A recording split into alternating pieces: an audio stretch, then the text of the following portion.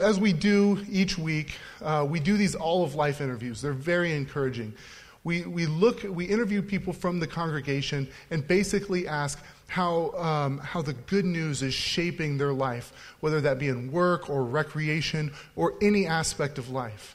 Well, today, since we're celebrating baptisms, we thought it would be good in our all-of-life interview time if we had someone share the story of how Jesus pursued her and shaped her and saved her. So we're going to have Michelle Napolitan come up, and you can give her a hand.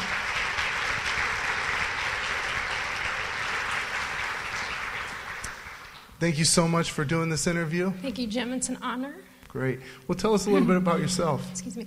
Well, like Jim said, my name's Michelle Napolitan, and I'm from Detroit, if you can't tell from my accent or how tough I look.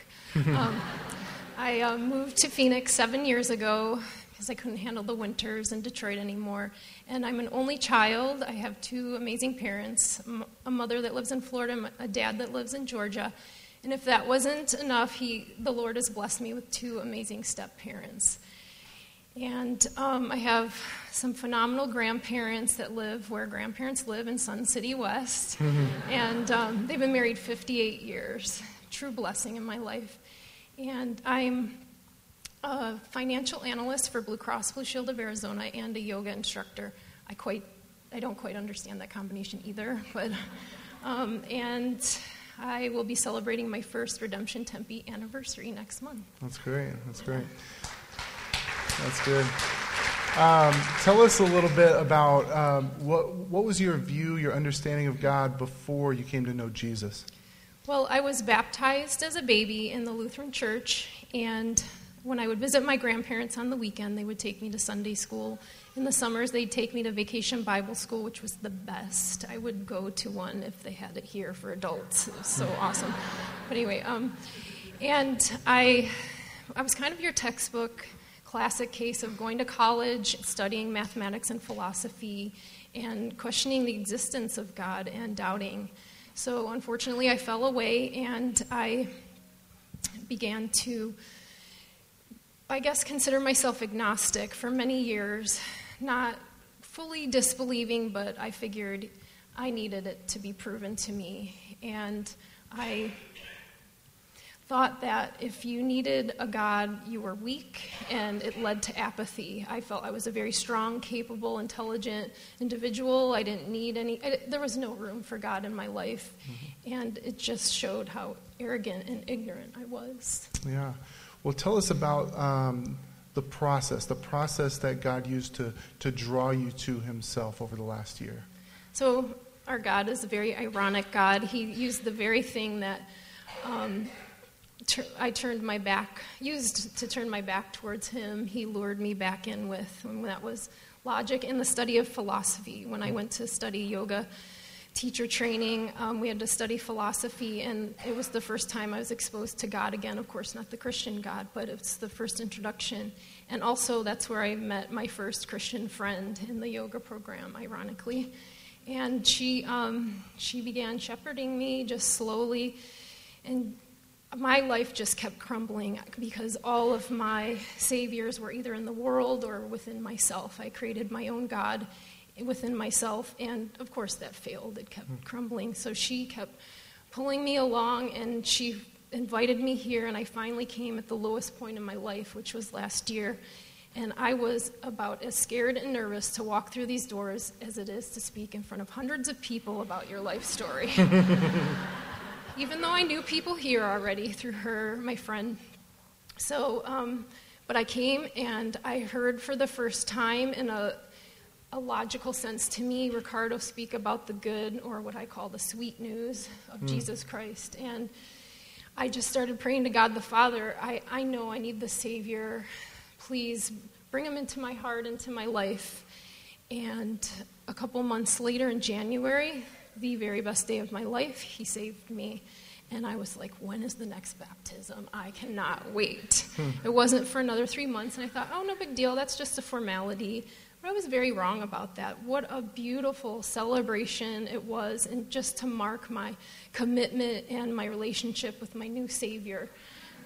I came bursting out of the water, and everybody in my path got a big wet hug. It was, God willing, I ever marry someday. Sorry, future husband. That was the day I was saved. Was the best day of my life, hands down. My wedding will never compete with that. But I've been reflecting back on what God has done, and I could fill up 4 sermons with what He's done in my life in the last 8 months. But I'm sure Riccardo has a better plan for today, so I'll keep it to a few minutes. He basically, in short, God captivated my heart, and He just has planted in me a deep and passionate love for my Savior. And I can proudly say, standing here, which is something I thought I would never say in my entire life, that I love Jesus Christ with all my heart, and I can't stop loving Him. So I finally got the proof that I required in Jesus Christ. That's really good. Thank you. Let's celebrate that. So, typically we take a moment to pray for whatever vocation people are in, but today we are going to pray and thank God for the sweet news. We're going to thank Him for rescuing us and pray that He would save many more and show people the sweetness of the gospel. God, we thank You that we have much to celebrate today. In this room stand people who were in darkness, but You interrupted with Your light. You rescued us. And God, we just thank You for that we thank You for all that we have to celebrate in this room, that we get to see the glory of God through Jesus. And we pray that You would use us, use the other churches around, for Your kingdom to come and to draw many more people to Yourself. We pray this in Jesus' name. Amen. You guys thank Him again. Thanks again, Michelle.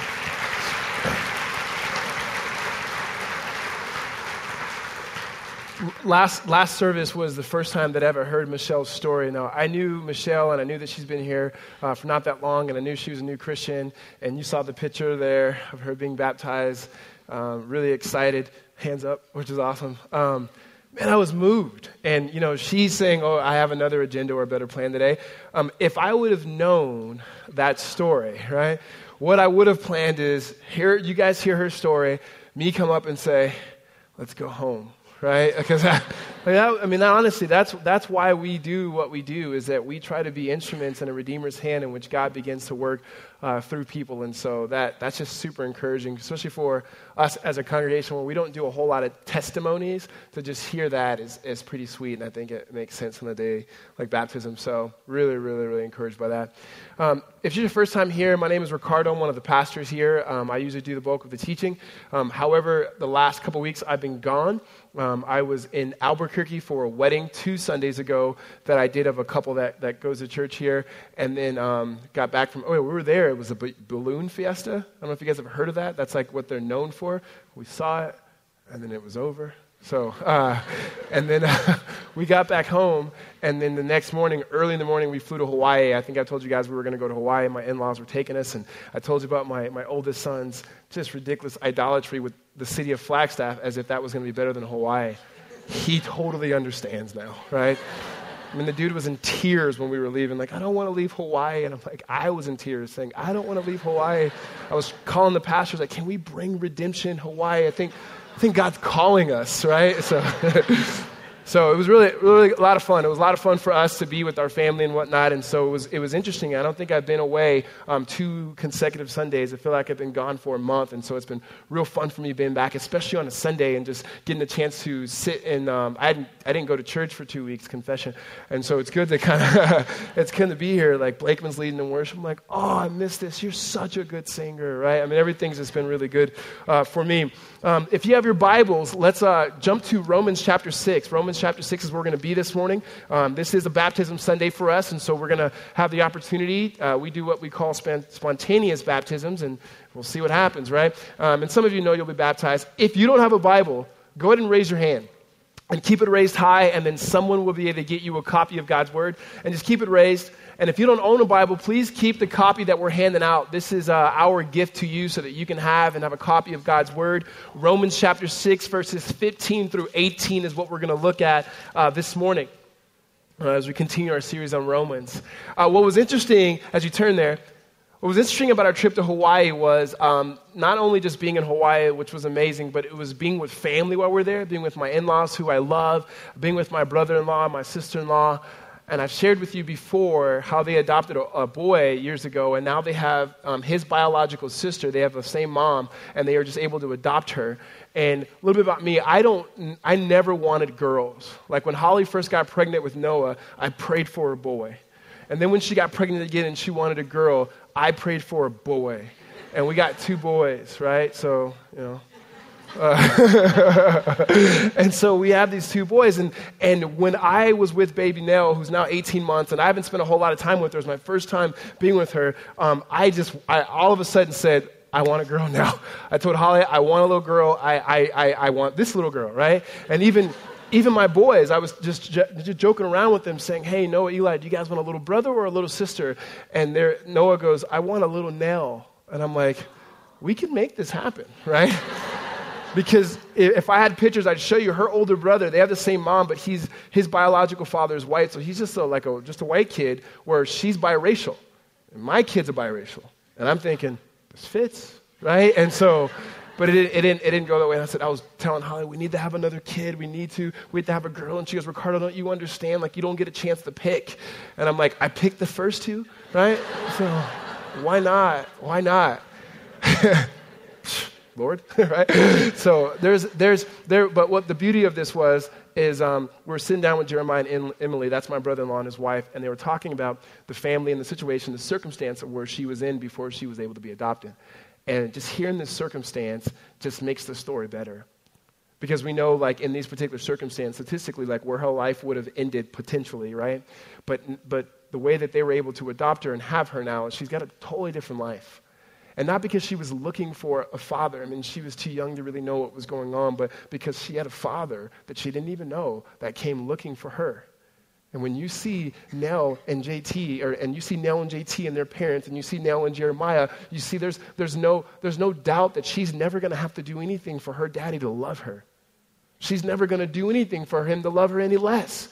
That already he loves and his affections is for this little girl, and that her whole life will be shaped by his love, by his discipline, by the boundaries that he sets up for her because she is his daughter and who he absolutely loves. There has been a change here. Now, don't get me wrong, there's some consequences from the life that she previously would have had, but nothing that compares to the love that she has from Jeremiah. From the past few weeks, that's what Paul has been communicating with us. Is that for week 1, week 2, all the way to about week 18, we saw that we belonged to someone else, that we were born in sin, that we were in Adam, and that death reigned because of that, and our circumstances dictated for us a life that ended in death. But there was a newer power that came in, a reign of grace is what we learned about last week when Tyler taught. That this new power came in Christ Jesus, and now we are wrapped into the love of the Father, that we are in union with Christ Jesus, his Son, and what is said of Jesus is now said of us. Now, we have consequences from our old life, for sure. Tyler said it this way last week, that we are dead to sin, but sin is not dead to us, and so we have to draw a line. But we are not in that family anymore. We have our Father, and his love dictates and permeates and shapes the rest of our life. It's in that reign of grace and in that same vein that when we pick up the scriptures this morning, the Apostle Paul begins to talk about what happens as we live out this life. Meaning no longer are we under slavery of sin, but we have a new identity in Christ Jesus. And so 3 things that Paul points out here is 1, that we have a new master, and it's God our Father. And because he's our new master, we have a new motivation. And so this obedience that we have as Christians, it is obedience out of love. And so it's a new motivation. And lastly, a new mission. So a new master, a new motivation, and a new mission. What I want to be able to do before we jump into the text is explain something here at the last verse. The last 3 words here, it says that we become slaves of righteousness. And I want to explain slavery here so we don't get tripped up on this, because if you're like me, every time when I became a Christian, I'd come to the scriptures and there's certain things I'd read and go, oh, I'm not really sure if I like that, right? And so whenever you hear like you become a slave of anything, you're like, oh, slavery doesn't sound good, right? That hasn't really worked out for people in our country before, right? Like historically, that's not usually a good thing, but we have to understand that slavery, when the Bible uses it, it's much different than slavery as we think about it as Americans.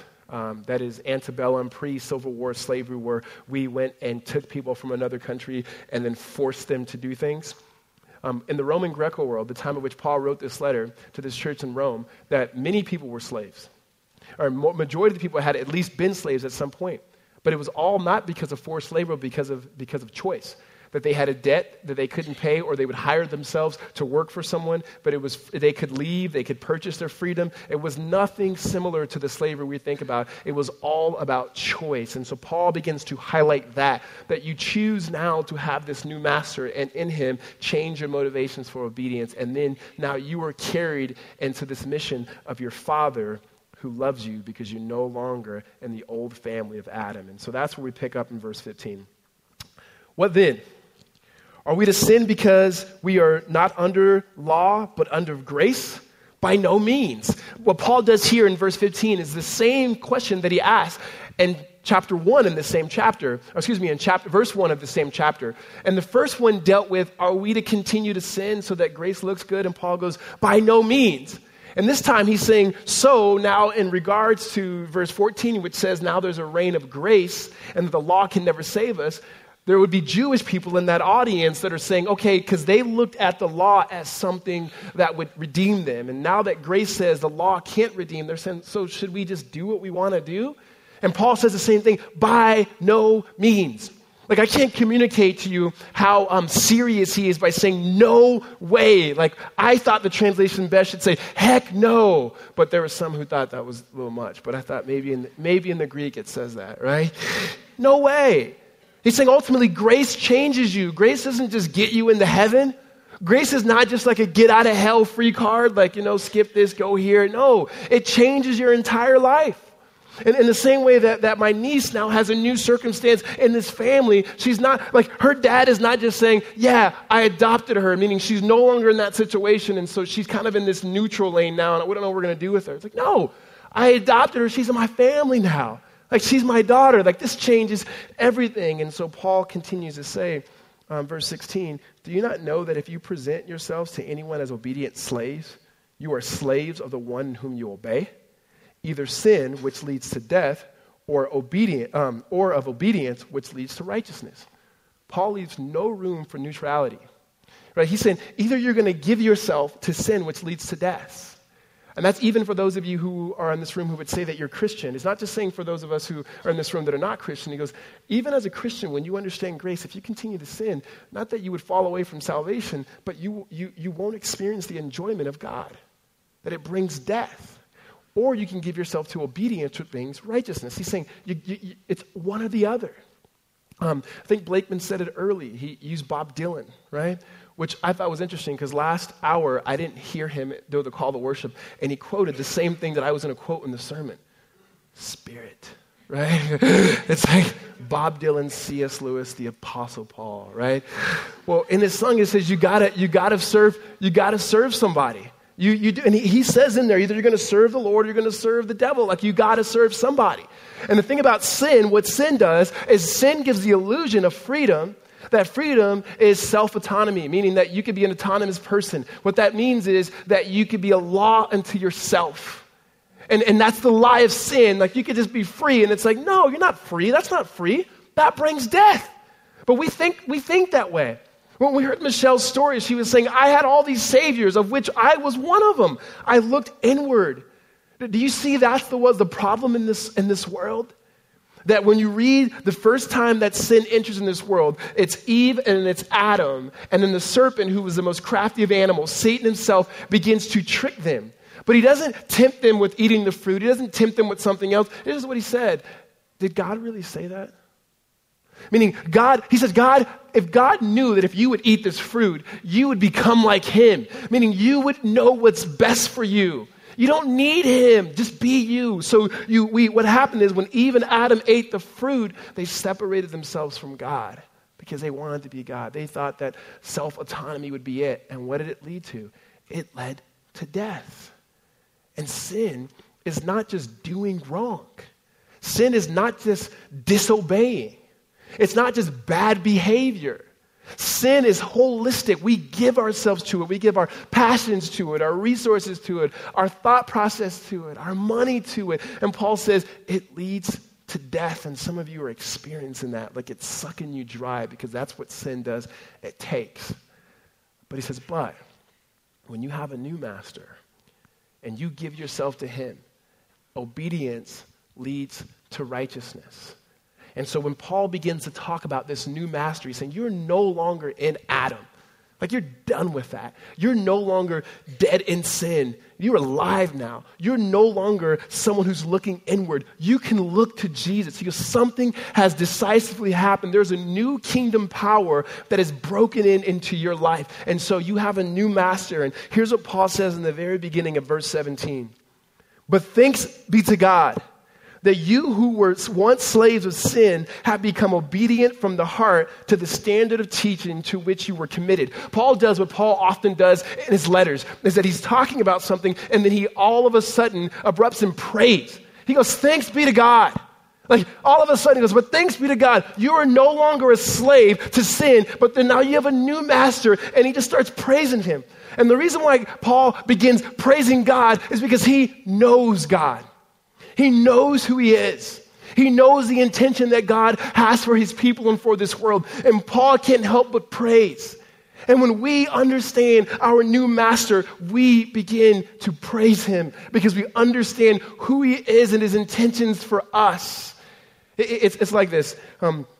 There was an article that I read about a year ago, and it was explaining, this lady was explaining how she worked for another lady in her company. And what it says is, it was titled, "You Made Me Feel Like Superman." And so she wrote her former employer this letter saying, when I worked for you, I felt like Superman.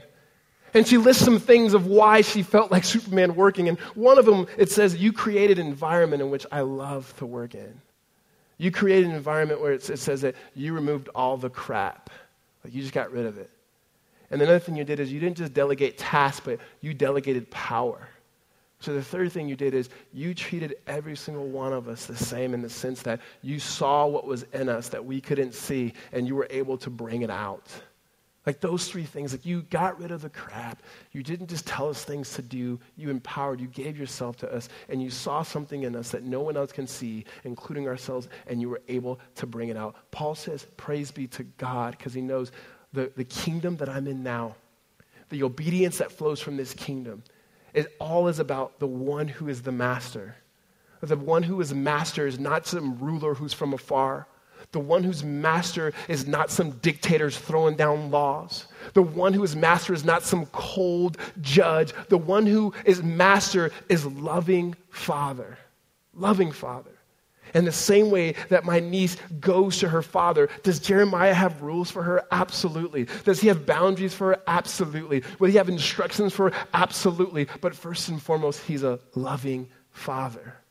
And when you understand that that is the God of the Bible, a loving Father, you understand he does what this employer did. That God comes into our life and he removes the crap. Sin that's just taken over us.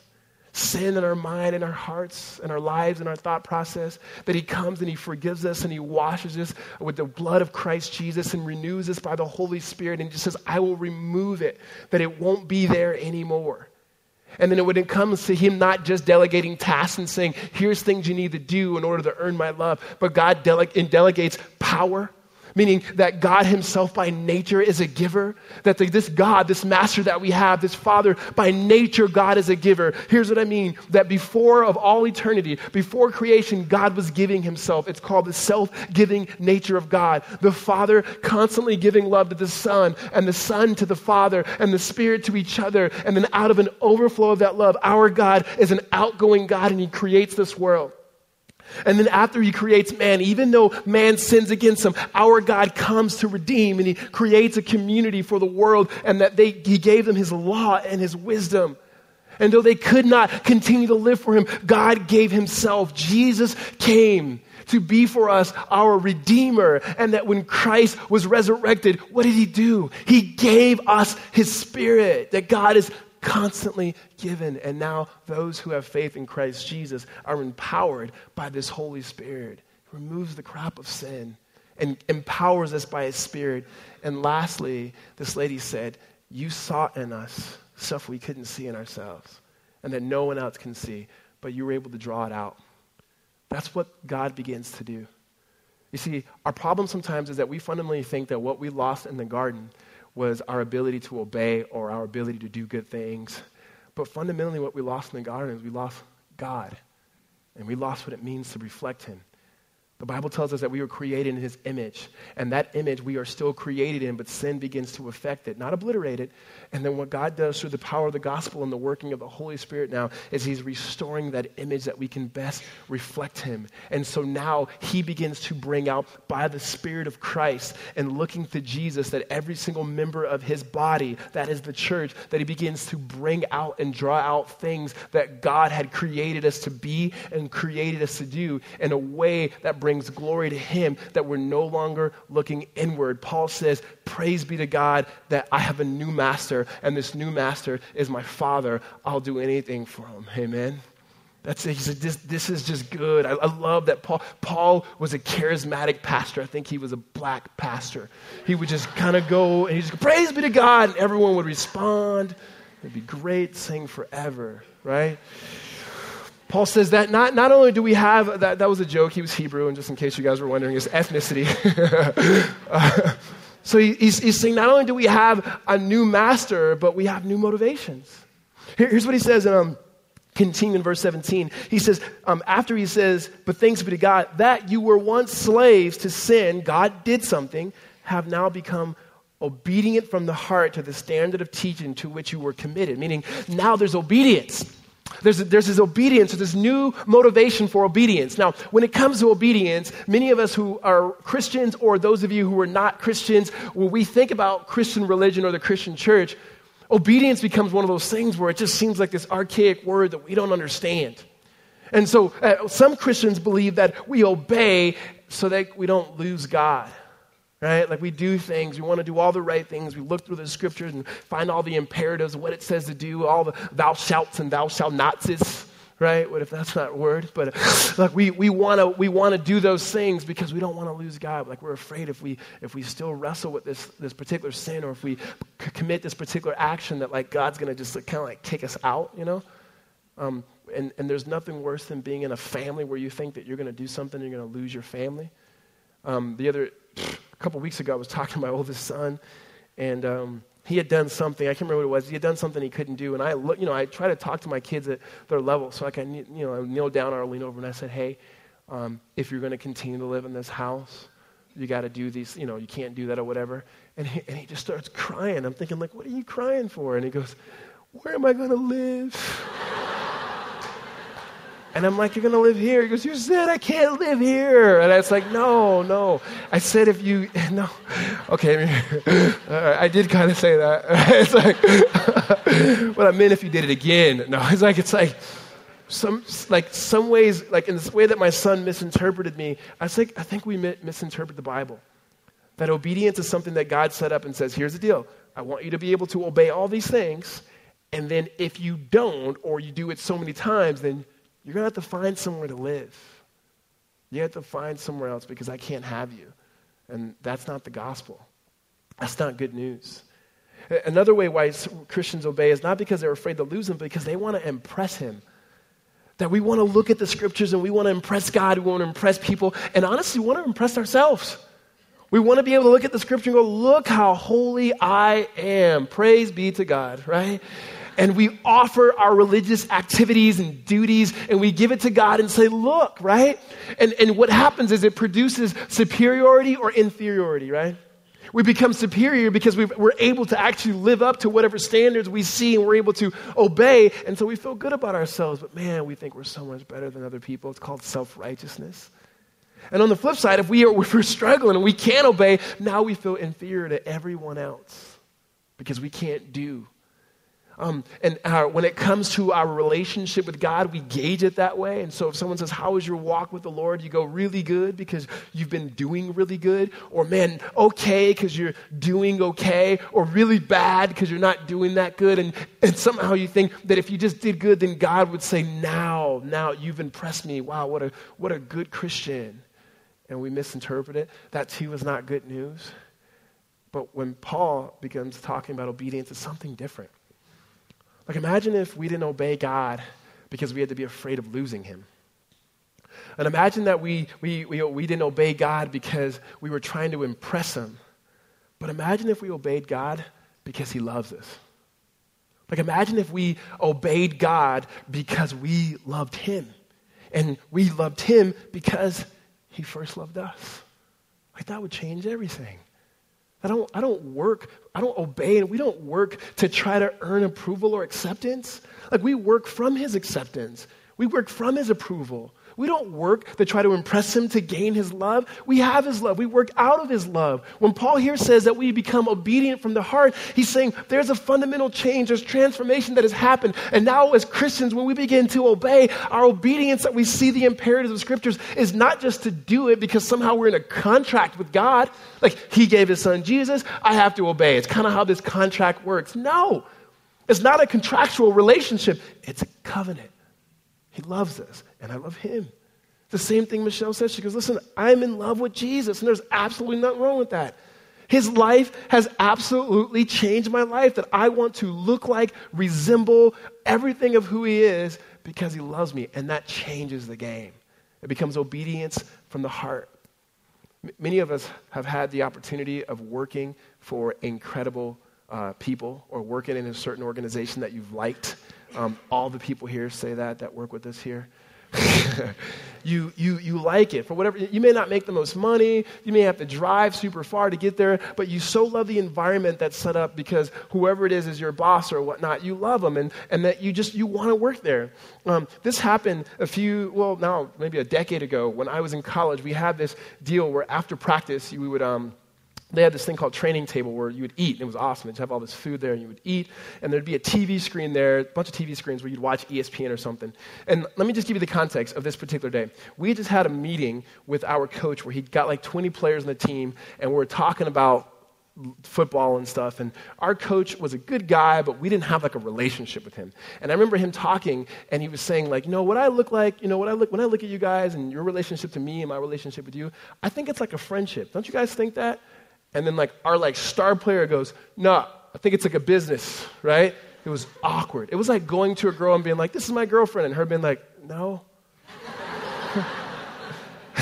Don't even know you, right? It was just so awkward. And so we just had this distant relationship with him. Now we come in afterwards to start eating, and there's this thing on TV on ESPN. They're doing this story on Pete Carroll, who now is a football coach for the Seattle Seahawks, but at the time was a coach at USC.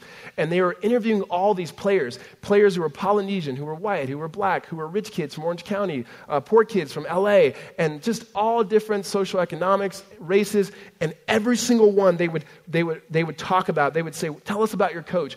To a T, we love him. We love him. I'll do anything for him. One kid gets on there, tells his story and the family he comes from, and he just goes, when I think about Coach Carroll, starts crying, and he goes, he's a father I never had. All of us are looking at this going, this is, what are we doing here? It's like, I start crying. I don't even know him. I was like, yeah, he's my father too. Start making plays for them. There was a sense where they were like, we'll do it because we love him.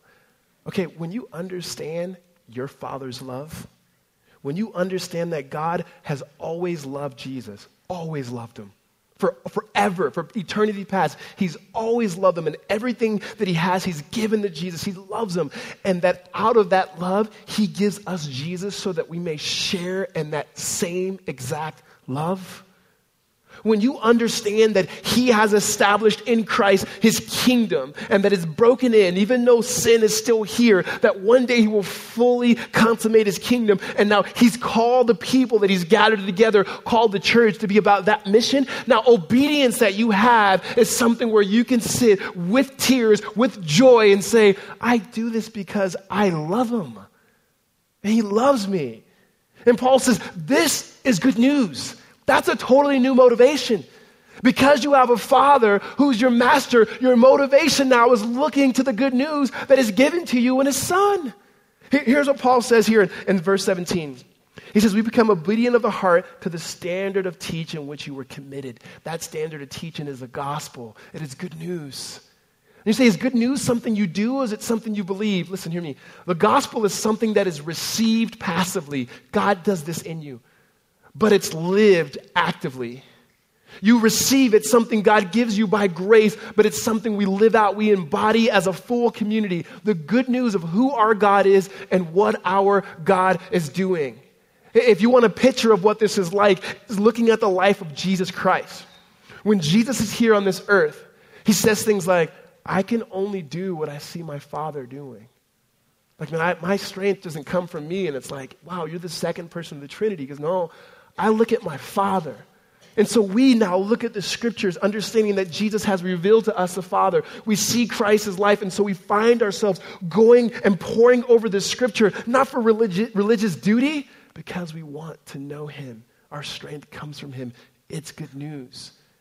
Another thing that Jesus says is, Jesus not only just looks to his Father, but after Jesus is baptized, when you read through the Gospels and you see Jesus being baptized, you have the Father speaking, saying, this is my Son in whom I'm well pleased.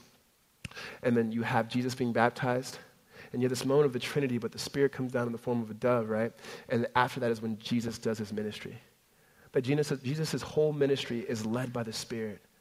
And so when it comes to having a new motivation, it is us looking to Jesus in the Scripture, us looking to his Father who's become our Father, and us being filled and led by the Spirit. That this obedience is not how hard we can work, but it's how hard he's worked on our behalf and how he is formed in us as a body of believers. A total new motivation because a totally new master. And then lastly, with this motivation, we have a totally new mission. If you read with me the last verse here in verse 18, it says, and having been set free, God did something in us, having been set free from sin, we have become slaves of righteousness. Meaning when you understand what your Father has done for you as your master, you see what Christ has done for you, you embody this good news. It says now we've been set free. Meaning God has taken the shackles off of us. That we no longer have to walk in sin, but now grace reigns. And we've said this already, is that what was lost in the garden primarily was God. And now we are one with him. And so grace in itself is this undeserved gift of the Father giving us in Christ the love of the Father, and then now the Spirit wrapping us up into that life. And so when we understand that, we now, we desire to live for God. We desire to do whatever it is that God has called us to do. We can sit like these football players going, I love him, and whatever he asks me to do, I'm going to do it. And I'm going to do it because I love him. I see where he's taking history. I see that the kingdom of God is coming. And so practically speaking, it's like, how do we become slaves of righteousness? One, we become slaves of righteousness, one, by trusting in God and giving ourselves to him. And the way that we live that out, three helpful ways for us to be able to do that. One is realizing the imago Dei, which is just the Latin word for the image of God. What sin did is sin began to affect that. We've said this. What the gospel is doing and the good news of Christ is, he's redeeming that. One writer talks about it like a mirror. You can have a shattered mirror. That mirror is still able to reflect. But the more you piece those broken pieces together, the better it can reflect whatever it is reflecting. And when it comes to the image of God, the imago Dei in you, sin has thrown a baseball at it, and it shattered it. And then what God is doing in Christ, what God is doing by his love as your Father, what he's doing by the role of the Holy Spirit constantly renewing you is that he's piecing it back together that you may best reflect him. And so being a slave to righteousness is not just being moral. It's nothing less than that. It's not just saying nice things. It's nothing less than that. And ways that is helpful for us as we grow is one, it's imaging or reflecting God back to God. And that's called worship. That in sin, we gave ourselves holistically to sin. We gave our thoughts, our money, our energies to whatever sin said. And now as we're being redeemed in Christ Jesus, that now we give our thoughts, our creativity, our actions, our memory, whatever it may be, our resources, our money, we give it back to God in worship and everything we do to the praise of his glorious name. So imaging God to himself, that's worship. The other way we do it is we reflect God to each other. That we tell people about Jesus. We share with each other of our resources. We encourage one another. We confess with one another. We love one another. That's community. So God to God is worship, and reflecting God to each other, that's community. That's what the church is. And this new mission that we have is reflecting God to the world. It's reflecting God to the world in our vocation that God has given us, that we live in such a way and we work in such a way that shows forth our God owns this world. He's going to redeem it. And we're just showing you what it's like. That the church in itself becomes this kind of preview of a movie to the movie that is going to happen in the new heavens and the new earth, that people around us may say, you know what? I think I want to see that. That when you heard Michelle's story, she says, I had this friend for 4 years. And I met some other people. And then finally they showed me this preview. I haven't seen the full things, but I thought, I want that. That it happens in our neighborhoods, that we begin to love and serve our geographical neighbors. That when we see injustice in this world, that we reflect what is God's heart? What are God's thoughts? What is he doing in this? And so we push back the effects of the fall in all areas. And so slave to righteousness is not just being morally good people. Our issue was not that we were just morally bad people. Our issue is that we gave ourselves to the kingdom of Satan and sin. We've been redeemed from that, and now we give ourselves to the kingdom of God in Christ Jesus, led by the Spirit, saying, our God reigns. Amen? And we'll reflect this God, and we show the world he is good news, or as Michelle said, he's sweet news. I feel weird saying that, but he's sweet, right? And we love him. Let's pray. God, we thank you so much for reconciling us. We thank you, Lord, that when we hear words like master, Lord, it seems like some cold dictator running around in the sky waiting for us to do something wrong. But when we understand the love that you have for us, Father, it couldn't be anything further from the truth. But Lord, you don't just wave around adoption papers and say that something's legal. But Father, you pick us up and you hold us. And your Spirit testifies with our spirit. We are sons, we are daughters. You give us a completely new motivation in which we can look to Jesus. And Jesus is good news. God, you are good news. Lord, we ask that we would sense the presence of your love in all that we do and all that we say and all that we think. God, we pray as we look at the mission, Lord, that the church has zero mission other than your mission. That is to redeem and to restore. So, Lord, in your name and in your power, Lord, help us to be restorers of marriages.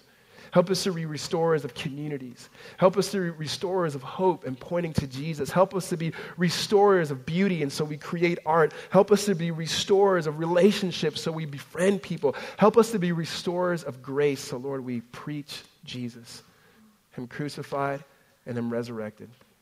God, we pray for us as a people, God, that we would live into your glory. That people would be able to look at our lives and see what their lives would be like if they trusted in Jesus. We thank you in Christ's name. Amen.